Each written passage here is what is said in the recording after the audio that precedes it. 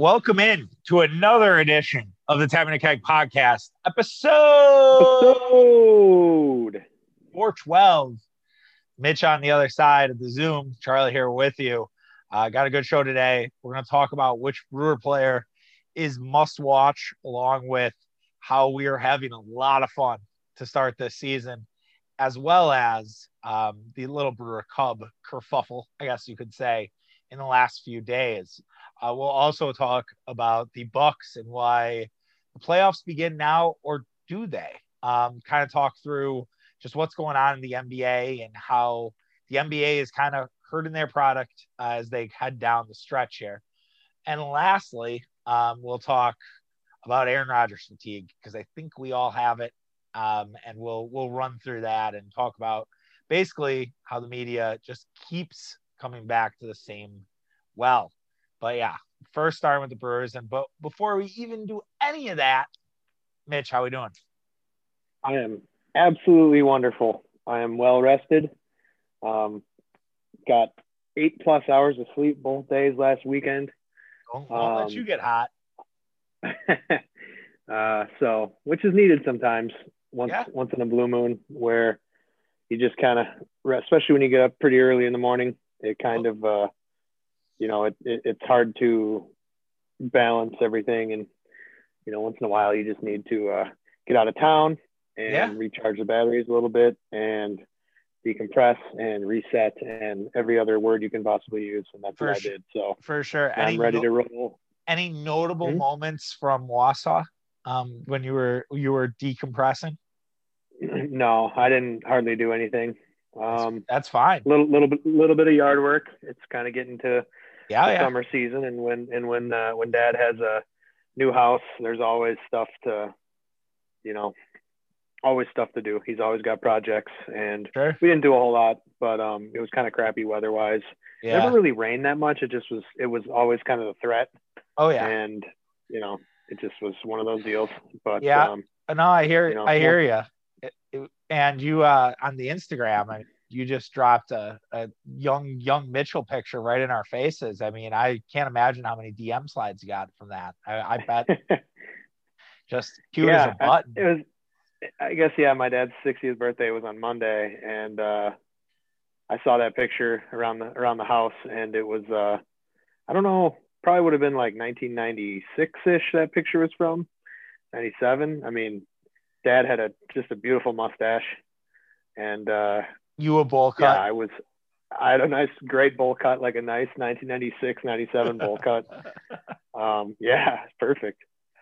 Oh yeah, no, that's great. And you're smiling hard, and how can you not smile about what the Milwaukee Brewers have done so far in the last few games? Winners of what? They've won 6 out of 7. 6 out of 7, and maybe 8 out of 10, or 7 out of 9, something like that. I mean, they have been virtually untouchable. They're playing really good baseball. They've won their last 3 series after losing their first series to the Minnesota Twins, and it's all been against their division rivals, the Cubs twice and the Cardinals once. And it helps when your starting pitching only gives up 1 run or less in 6 innings every start. You're the slow starting offense the Brewers typically have is, the starting pitching is keeping them in every game. And it really, the Brewers' 2 aces, I don't know if I'd ever thought I'd say that, 2 homegrown aces are just blooming in front of our faces. Oh yeah. And that was kind of how this topic came up today, because Corbin Burnes was just shoving and he was just dominating the Cubs. He struck people out on, every sort of pitch. He has 4 pitches: curveball, changeup, slider, fastball. Didn't matter. The Cubs couldn't hit him. He only allowed 2 hits. He struck out 10. He's the first pitcher since 1906 to have 30 strikeouts in his first 3 appearances. And I think no walks on top of that, or not walks. It's runs. I think it's runs, but it's ridiculous. He's doing ridiculous stuff. You were right. No walks. Oh, Jesus. That's absurd. That's not even fair. And he's just been so hard to hit It's been incredible to watch. And I said to people a couple weeks ago, like, you got to make time for Corbin Burnes. And I asked you guys, like in our chat, like group chat we have, is like, is he the must watch? Is he a must watch player? Like, is that the guy you do? And you push back. You said, yeah, he's getting there, but you mentioned some other guys. And, I think we're kind of blessed. There are a lot of guys where you put that must watch tag on it. And before I let you jump in for the people, must watch just means like you make it a point to tune in. Now, this could be, you don't have to watch the entire game.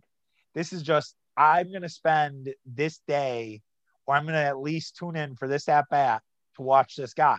And that's sort of how we're defining the must watch. So who are some of your guys, or who are the guys that you were like, all right, yeah, those are the must watch Brewers at this point? Well, real quick, I have the Burnes, the exact record here.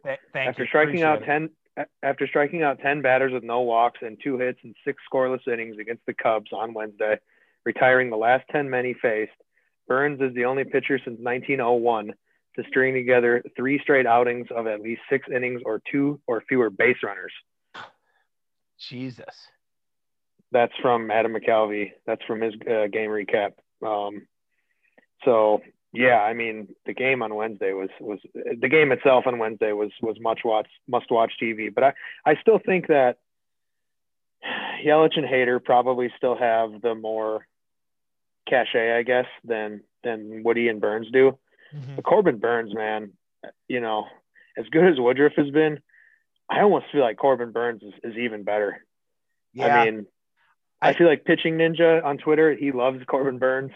That dude's always posting just the nasty cutters that he throws. And Burnes is really, really quickly turning into a bona fide ace. And I still think that Yelich, given the fact that he's an MVP, I know he's kind of struggled. He's been a little, up and down so far to start the year, but I think he'll turn it around. And then Hader just being electric. Josh Hader is he doesn't pitch every day though, or like you don't know when he's gonna come on necessarily. So I mean, Burnes, every 5th day he's getting that ball, and he's been unbelievable to start the year, and he was great last year as well in the 60 game, and that's carried over. I still think it's Yelich and Hader at the end of the day, but those guys are right there, and they are certainly fighting their way into that conversation. It's a good problem to have. Oh, for sure. And yeah, I think Christian Yelich is like when Christian Yelich is on a hot streak, and we haven't seen a real Christian Yelich hot streak since 2009. Right. But like when Christian Yelich is like hot, you do whatever you can to make sure you're watching every at bat, because it's either leaving the yard or it's a double or it's a triple, and he's unconscious. And that makes him the must watch. Like with Hader, I think there's something in the sense of he's coming in a big moment, no matter what it is. Like if you're playing the Pirates and it's 3-2, but you battled your ass off to get to 3-2, like Hader's coming in to close the door, and you expect him to close the door. And that's the thing. And that's why we've talked about it, I think last week or the week prior, about how like nothing is worse than a Josh Hader slump, because it's like, it just feels like it goes forever. The ball leaves the yard, and it's like Superman sort of like losing his powers. And Hader has that like Superman ability. And to bring it back to like Burnes and Woodruff, and I agree with you that if I had to like power rank like must watch pitchers right now, I like Brandon Woodruff, but I don't think Brandon Woodruff is as sexy as like watching Corbin Burnes or Freddie Peralta. Like I'm tempering my expectations on Freddie, and I said that on the podcast a couple of days ago, because I want to see it against someone that isn't the Cubs. But I'm starting to get like, I think Freddie is right up there too, to get to like just enjoy the shit out of watching him, because he just he's a full arsenal pitcher, not just a fastball guy anymore. Yeah, Freddie is looking like a stud. I feel like between Burnes and Woodruff, like Woodruff, I guess is not as sexy, but he's probably the better pitcher. He's sort of the more reliable pitcher. He's more polished, more reliable. but Burns is kind of like he's like the Tim Lincecum to like a Matt Cain from the Giants back in the day, I like where that. it's like, okay, yeah, where it's like everybody knows Lincecum. He's got the funky delivery, the electric stuff, like the great changeup back in the day. And Burns has, you know, probably the better go-to pitch than Woodruff does, but Woodruff is probably just a little bit more polished and reliable. I think he's a little bit older too. Yeah. So it's kind of, you know, that's to be expected. And Burns, I'm sure, is on pace to get to that point as well. But yeah, I mean, that just seems like Burns is, you know, the sexier guy than Woodruff, but they're both, you know, it's just the starting rotation. I mean, even Hauser and Anderson have gotten into the action. I mean, Hauser was really good over the weekend against St. Louis. Yeah. I still don't trust Brett Anderson at all. No. But you know, you're not going to have 5 aces. No. And Freddie has looked. I was very impressed on Monday night by Freddie Peralta. I mean, that was, you know, the Cubs offense is, you know, notably down right now. But still, they're just keeping the train moving. And it's got to be a competition in that clubhouse with those guys. Just nobody wants to give up a run at all. Yeah, and the slide piece that Freddie is bringing out now is just, I mean, it's incredible.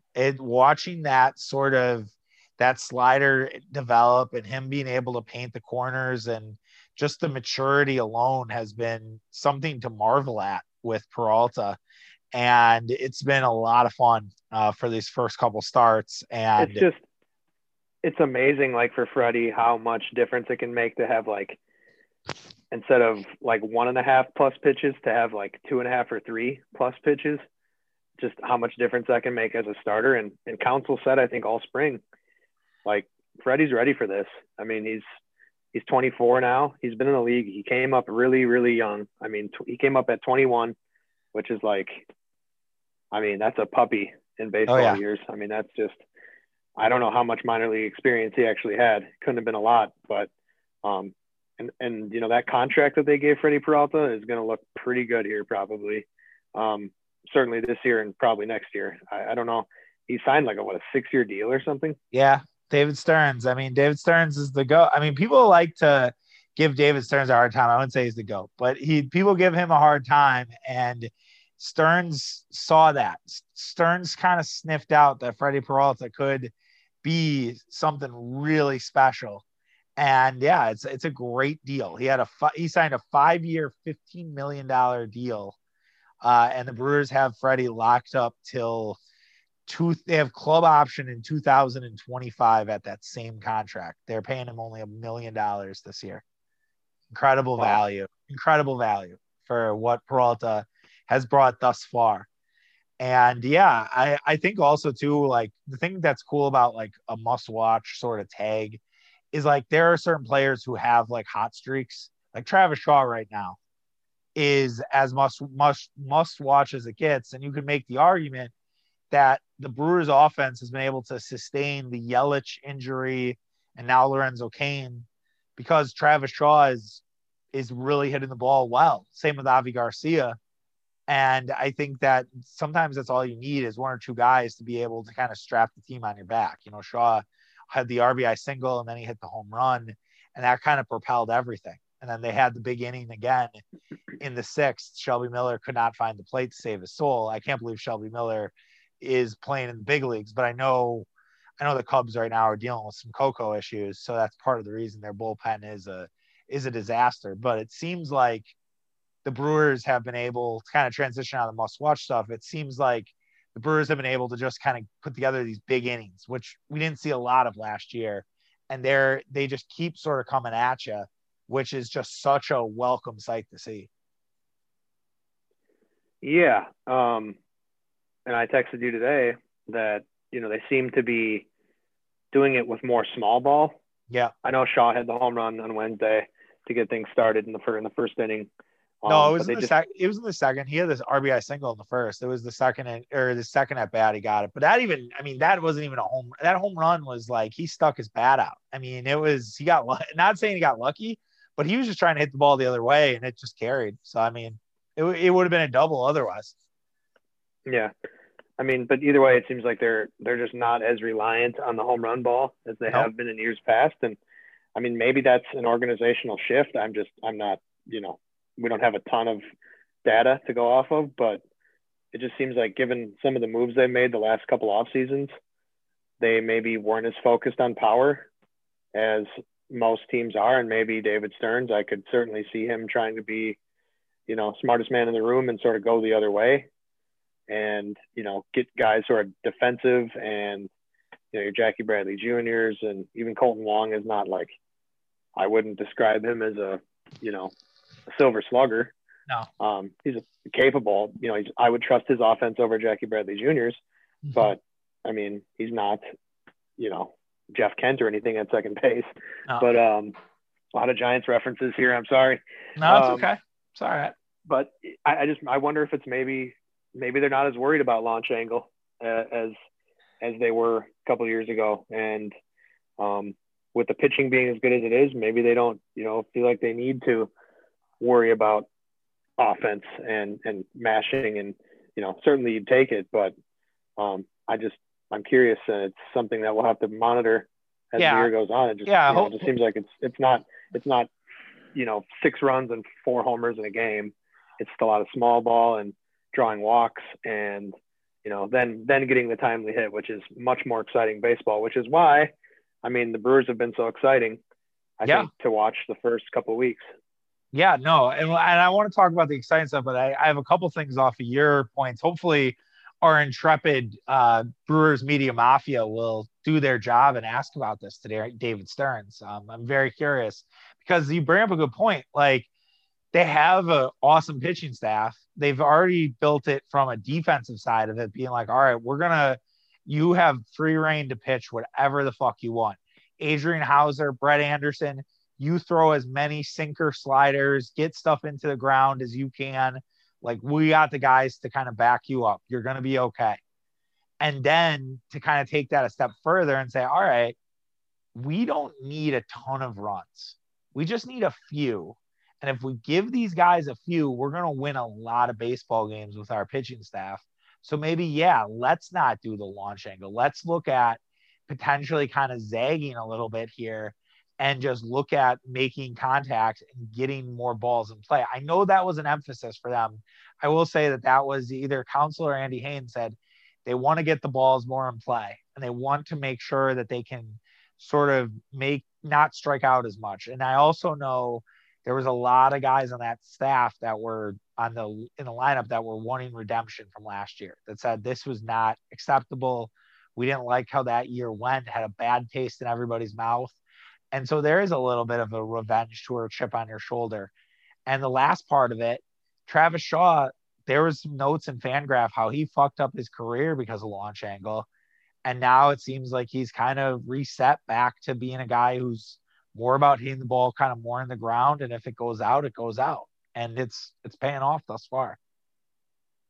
You know how the Brewers last week on the podcast, we talked about how they were like second to last in RBI as a team.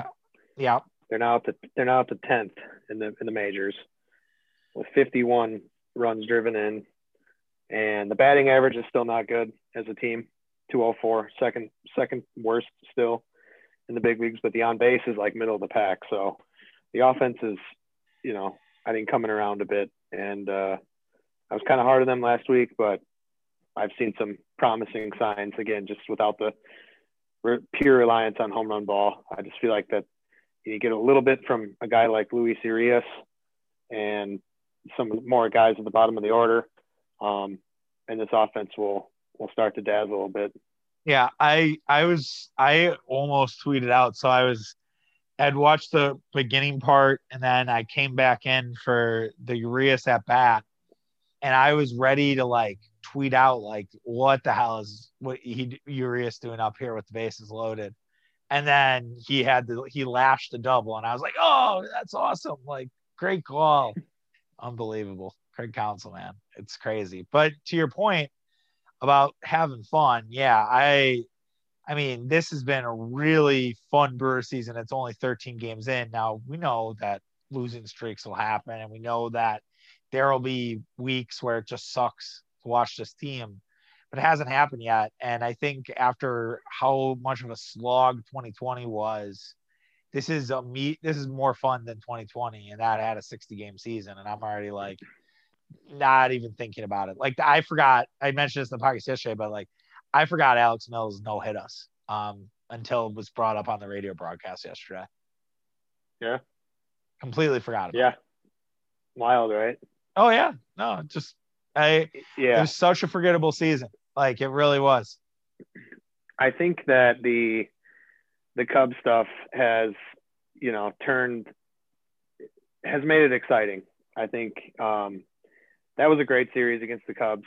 And like, it's just like, it's for them to acknowledge like the rivalry basically is kind of a weird feeling. Yeah. Or like, just, I mean, Brewer fans have hated Cubs fans, and Brewer fans have hated the Cubs team for years and years and years. But it just seems like ever since game 163, that was the beginning of it. And now where it was like, wow, shit, we got to take this organization seriously. And, and then the Willson Contreras stuff is obviously big, but it's like, I found myself, the game Wednesday was like, I'm excited for this game. It's like, just because of what happened on Tuesday night. And then, the Brewers did lose on Tuesday night, which it was a great game though. It was just a solid overall, well pitched, well played baseball game. And, I just wanted to see how the Brewers would respond, and they responded in the exact way they should have. I think if it were me if I was managing the Brewers, I probably would have plunked the first guy. Now, Willson Contreras sitting himself out of the lineup was disappointing. Bitch boy. That took some of the juice out of that game, I think. It would have been even sweeter to beat him 7-0. And strike him out like Brewers, 3 times. Yeah. Or put one on his butt cheek, like a 97 mile an hour fastball. Oh, yeah. That would have been okay. That's what I would have done. First time he comes up, he probably hit in second, put one on his ass cheek and just drop the glove, and here we go. It would have been a brawl probably. Oh yeah. It would. I mean, I think the next time Contreras gets hit, he's charging. And like, I got into an argument on the book today, Snowtap WI, for those who don't follow me on Facebook, but with a Cubs fan who follows us, and was just basically kind of spinning up this conspiracy theory that the Brewers are intentionally trying to hit Willson Contreras. And he like had all these stats about like the percentages. It makes a compelling argument, but I also am like, all right, like, dude, I'll need to like go back and like watch all these. Cause like if it nicks his large fucking elbow pad, or he's crowding the plate and he's like, oh, to be that naive to think it's just about crowding the plate. I'm like, it is though. Like, guys who crowd the plate get hit more. I'm sorry. Mm-hmm. Like, we're not just going to just give Willson Contreras free reign to hit dongs and like throw balls over the middle. We're going to pitch him inside because he's crowding the plate and can't get his arms. Like, he can't get his arms around those pitches. So that's why you pitch him in. I don't think it's that hard, but apparently it's broken Cubs fans' brains. And I mean, their social media team did not help it. They did not help the cause at all. And if anything, they stoked the flames. And I thought, like, I have no problem with fun social media. I'm a social media guy. That's what I do in my day job. That said, I probably would not have done a supercut of him getting hit and then the home run when he's admitting on live TV that, yeah, we should have probably hit somebody that wasn't the pitcher. That's bad. Can't do that. Like, he should probably be suspended. He might. I don't know. We'll see what happens. But that's why I would have come out and hit somebody, because you don't throw at the starting pitcher. Oh no. I mean, that's unacceptable. You can throw at Billy McKinney with all due respect to Billy McKinney, but Big Bill. You can throw at the last guy on the roster. Yeah. You don't throw at star players, and you don't throw at starting pitchers that are just up there because they have to be. God forbid it's your ace. You don't throw at the ace of the staff and get away with it. But I don't know. I think with Contreras not being in the game, I think that took away some of the juice. And then obviously the Brewers sort of shit pumped the Cubs, and the game kind of got out of control there in like the 6th inning or whatever that was.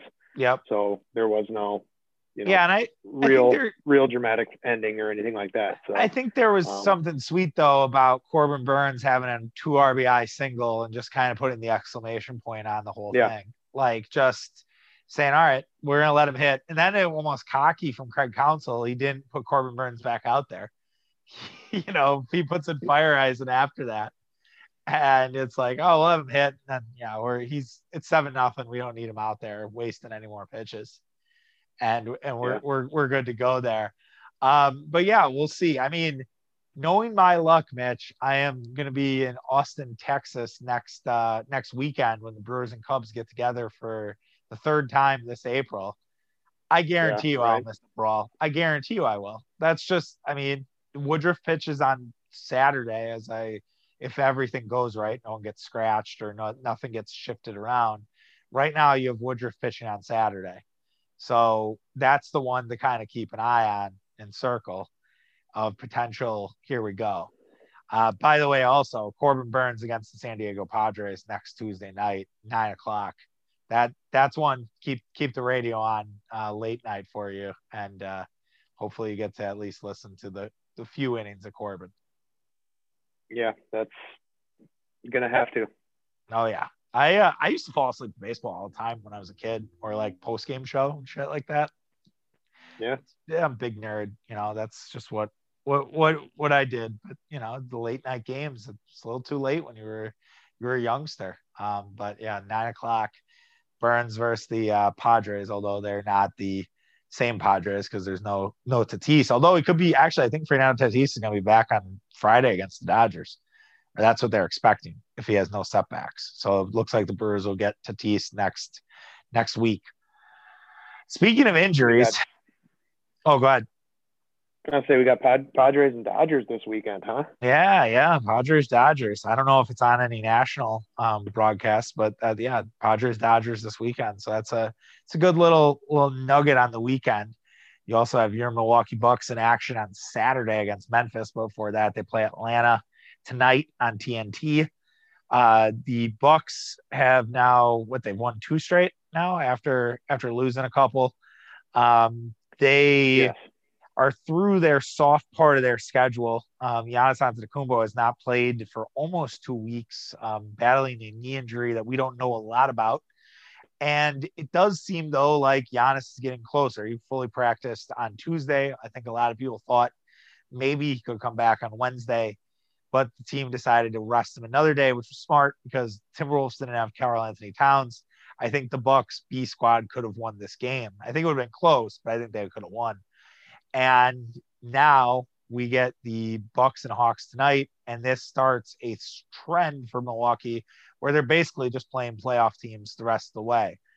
So the playoffs really should begin now for the Bucks in the sense of they play a lot of teams they could see in the playoffs, including Brooklyn, including Philadelphia.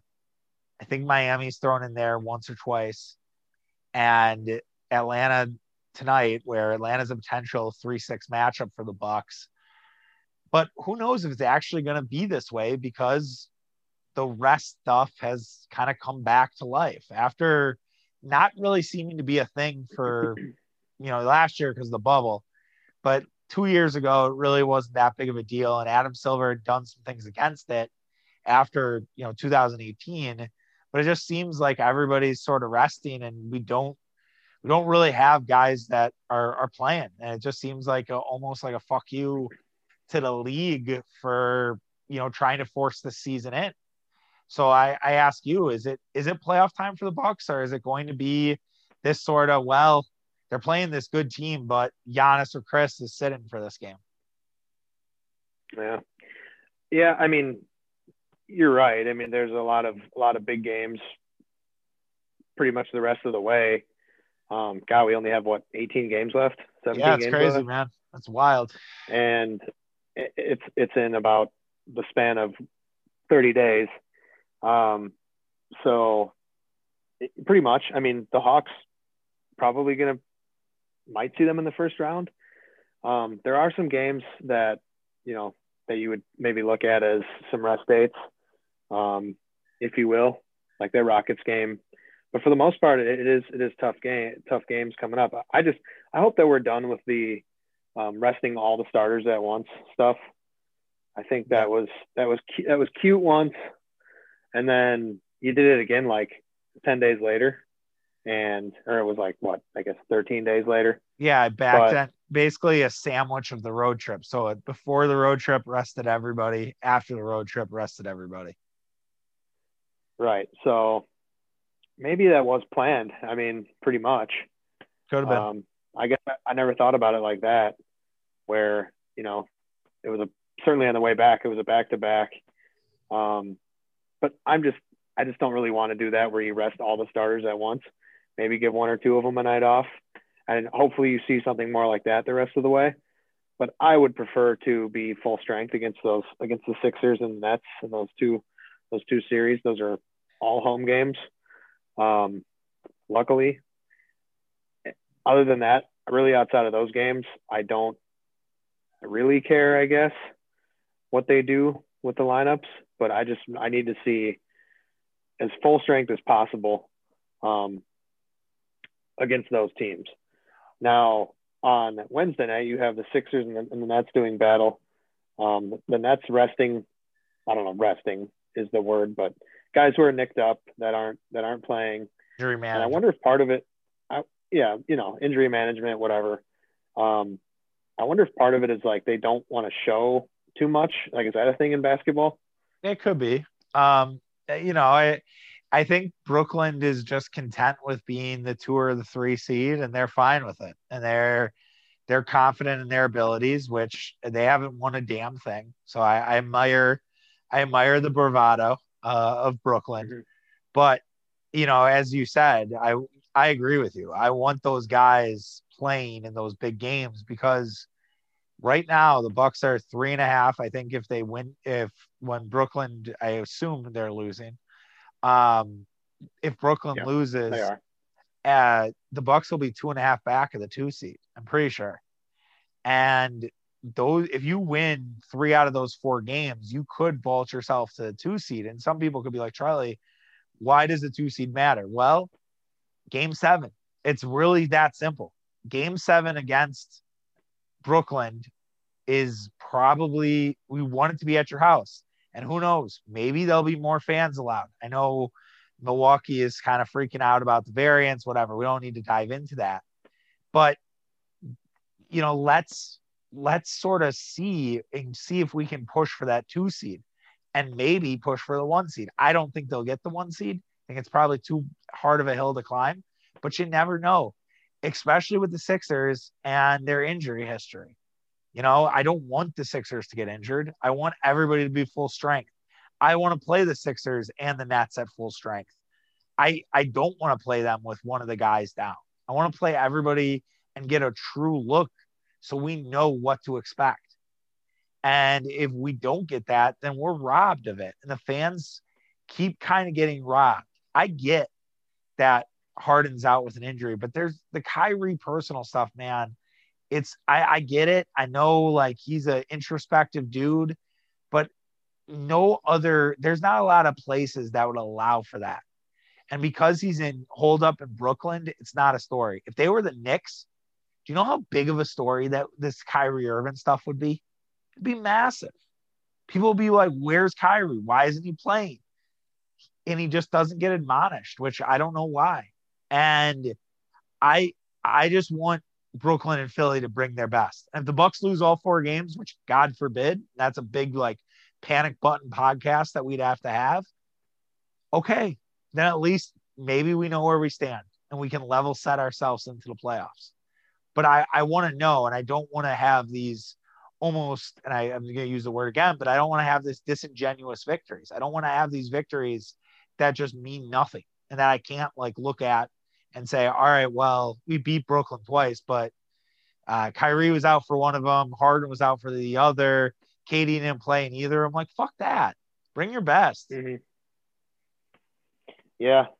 But that's kind of my point though, about like the, not showing too much, I'm just thinking out loud where it's like, do these teams maybe not want to have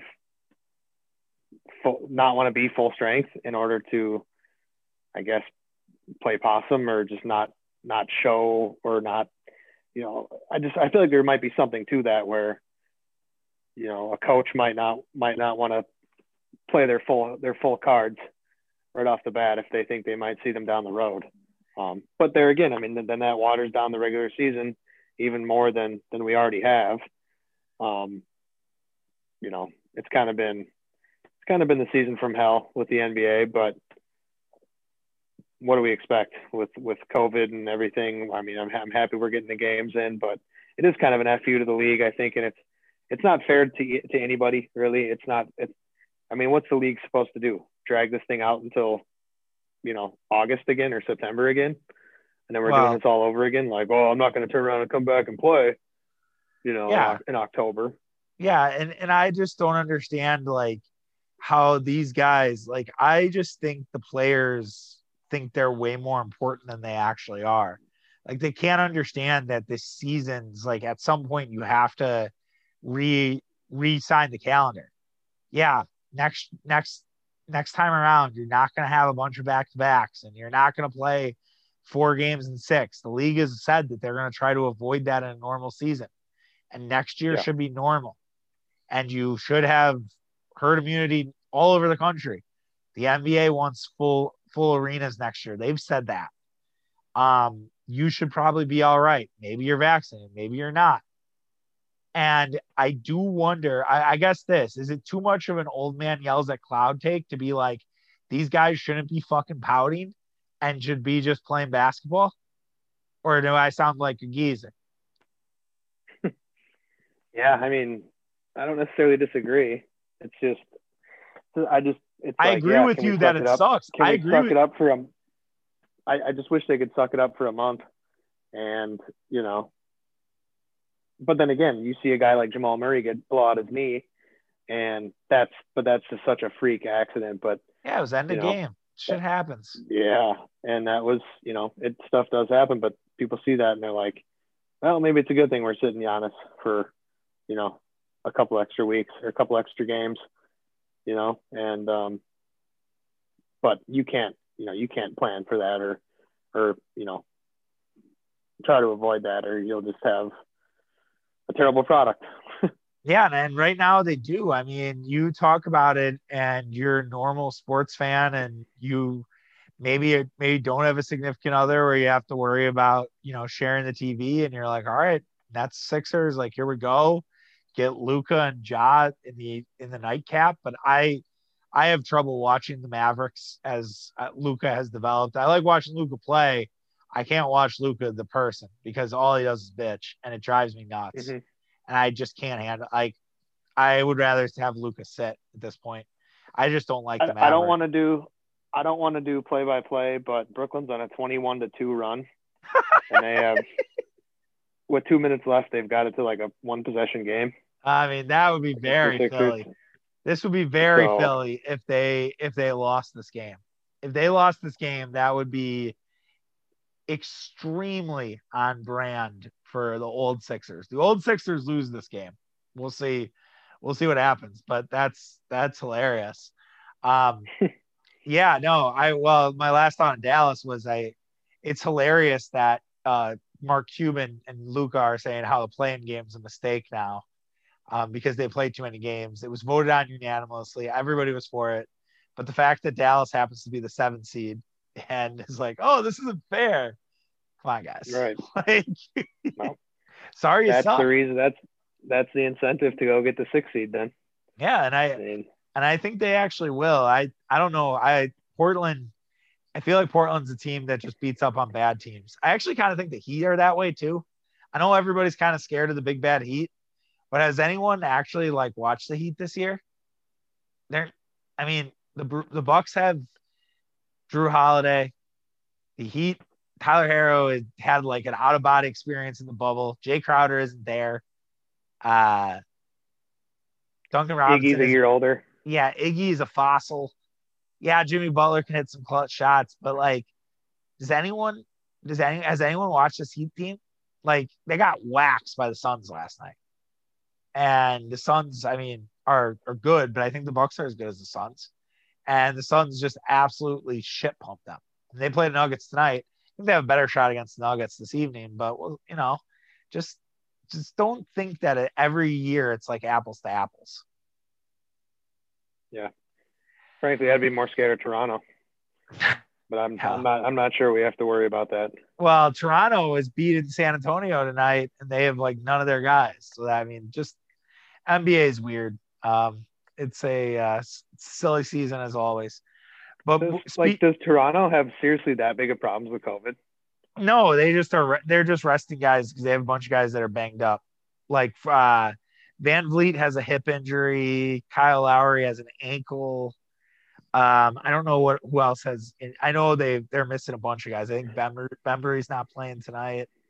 Yeah, it's a who's who of not playing. But Siakam's playing, Boucher's playing, OG's playing. Yeah, they're up 88-85 here in the fourth against a fully functional San Antonio team. Just not playing well, the Spurs. Yeah. What are you going to do? All right, let's move on to the Aaron Rodgers fatigue. So before we started the show, Mitch was like, hey, can we not talk about Aaron Rodgers? And I was like, yeah, all right, we won't talk about Aaron Rodgers. I'm fine with that. Like, it's not a big deal. I think we're all burned out. I mean, we get that he's been on Jeopardy for 8 days now, and people are covering it like every day, like it's the Nuremberg trials or something like that. And then there are news about Aaron Rodgers being traded. There was a guy today that from the Athletic that decided to just take a big old long rip before taping his podcast. And we're like, what if Denver just decided to trade everything to get Aaron Rodgers? And I'm like, what fucking planet are we on? Like, it just people are so just needing content. And we've talked about this, so I don't mean to repeat myself, but it's just so frustrating to like go through this every day of like it's one thing after another and it just does not stop. Let's look at the timeline of this week, Mitch, and it's only Thursday. Early part of the week, anonymous agent was like, Packers are being held back by the Aaron Rodgers contract negotiation with free agency. Now, this agent also noted that he tried to get a guy signed with the Packers. So I'm shocked that this agent was trying to push the Packers to free up more money and said, oh, well, it's Aaron Rodgers' fault. Even though I think it's pretty clear the Packers are going to wait till the draft and understand what's going on. Then today, you had a few things. You had Charles Woodson say, well, they're going to go to a messy divorce. Now, apparently, there's a bridge burned. And I didn't realize the Packers burned any bridges in a 13-3 season where they went to the fucking NFC Championship game. Rodgers won MVP. Never really sounded like he was in bad spirits once all year. No pouty Rodgers. And yet, apparently, the bridge has been burned, Mitch. And I don't know how much more I can take of this. Like, and we still have fucking 4 months. It's going to be just awful. They just can't help themselves. Well, we just need the draft to get here, I think, where people can just be thrown off the scent a little bit. Yeah. Of that, just they're not going to go back to the well anymore. And we are kind of getting to that. We're close enough to the draft where the talk is, it's wall to wall on ESPN and stuff like that. But it's also we're far enough away that you're getting just weird takes on draft prospects and stuff. And then you have, I guess you got to manufacture headlines with Aaron Rodgers. And there's just too many podcasts out there, I think, and too many aggregators. And every time someone says something on a podcast or a radio show, yeah. it just gets people run with it for the day. And so the talking heads have a segment to kill. I don't know. It's just national stuff that, seeps into our lives that we don't care about because we know it's just hogwash because, I mean, Aaron Rodgers isn't on the trade block, right, at this point. So, Maybe next year. Yeah, next year it could be a conversation if nothing changes. Yeah, he's in a lame duck year, or they ride it out. I think I saw like Aaron Nagler, obviously the patron saint of Packer Twitter, said, yeah, he's the gatekeeper. Yeah, who also had a weird take about vaccinations, but I won't get into that. And the NFL players, but I won't go down that route. It was an odd take from a guy who's very player empowerment. And it was weird. But anyways, he said like, look, it drives people crazy that they don't know the timeline. They don't know what the Packers have planned.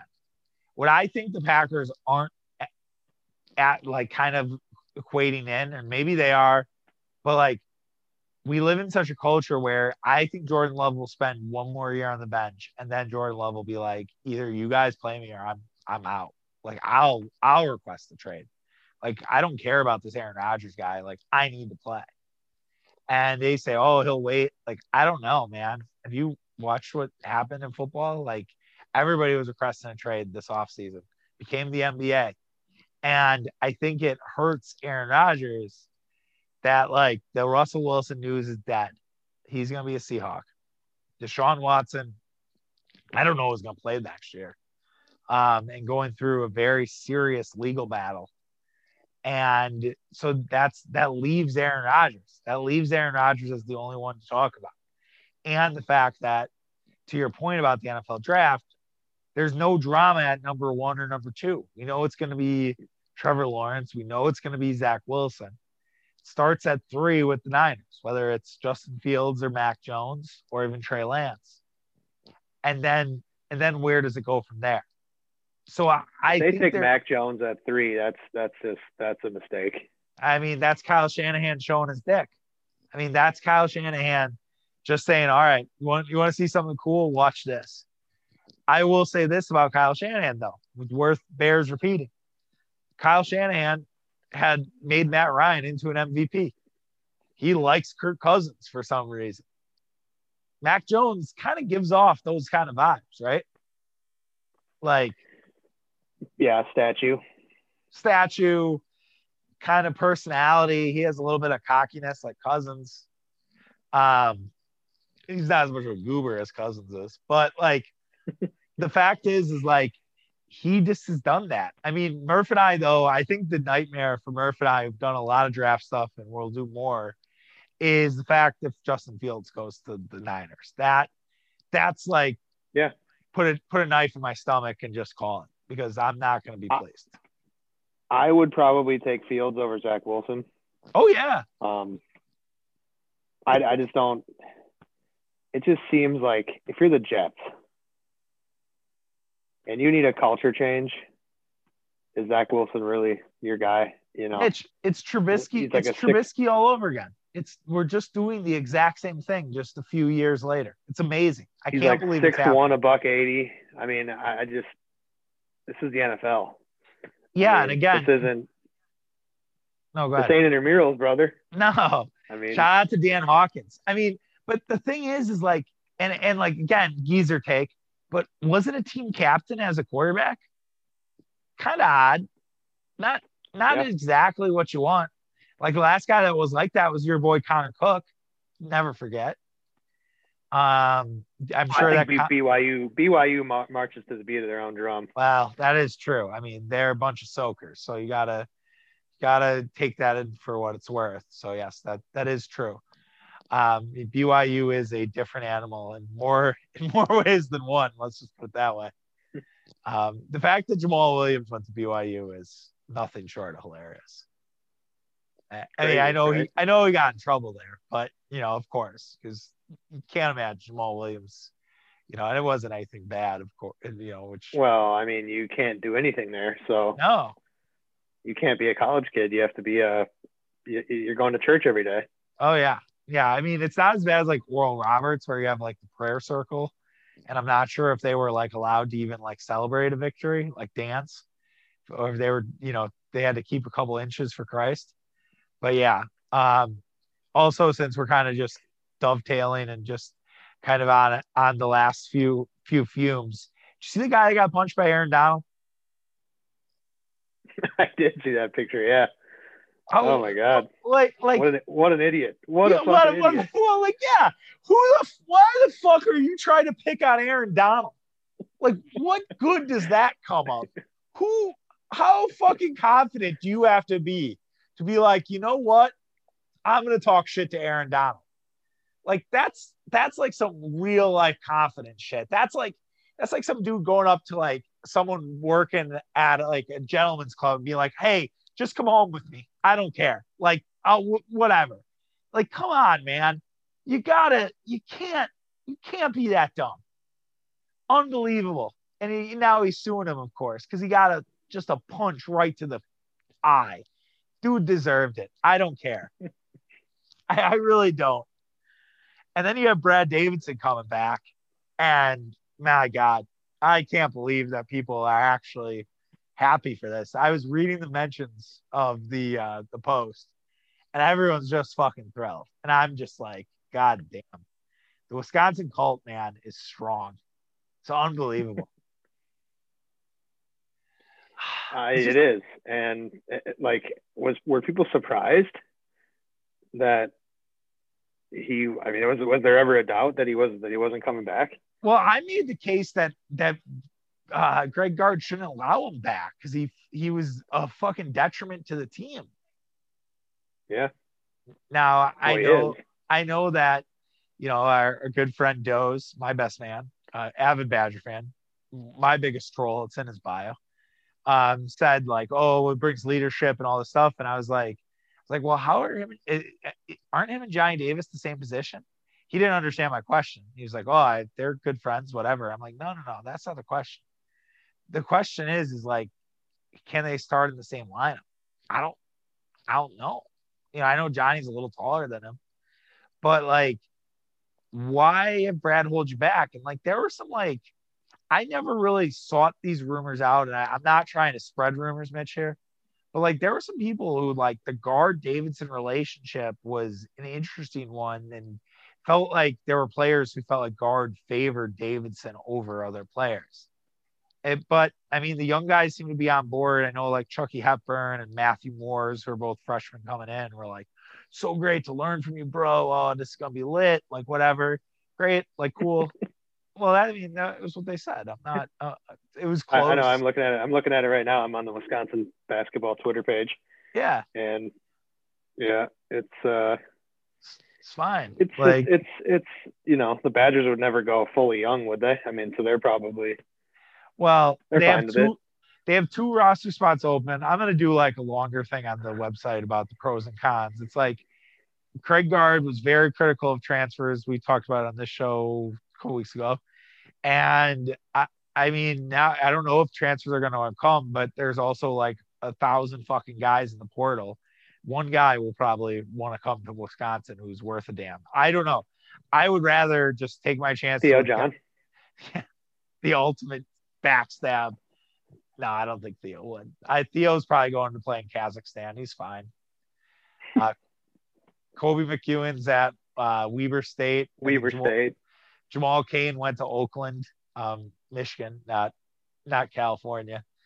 Right. Horizon League shout out. So you'll be seeing Jamal Cain when you watch your Panthers as a proud alumni. What about Greg Elliott? Is he still out there? I don't know. He's still playing? I don't know if he's in the portal. I haven't checked that, but I saw a crazy thing today that DePaul, Minnesota, and Texas Tech have 9 scholarship guys in the portal. That's incredible. Wow. Unbelievable. Well, Minnesota had a coaching change, right? Yeah, they all did. All 3 of them did.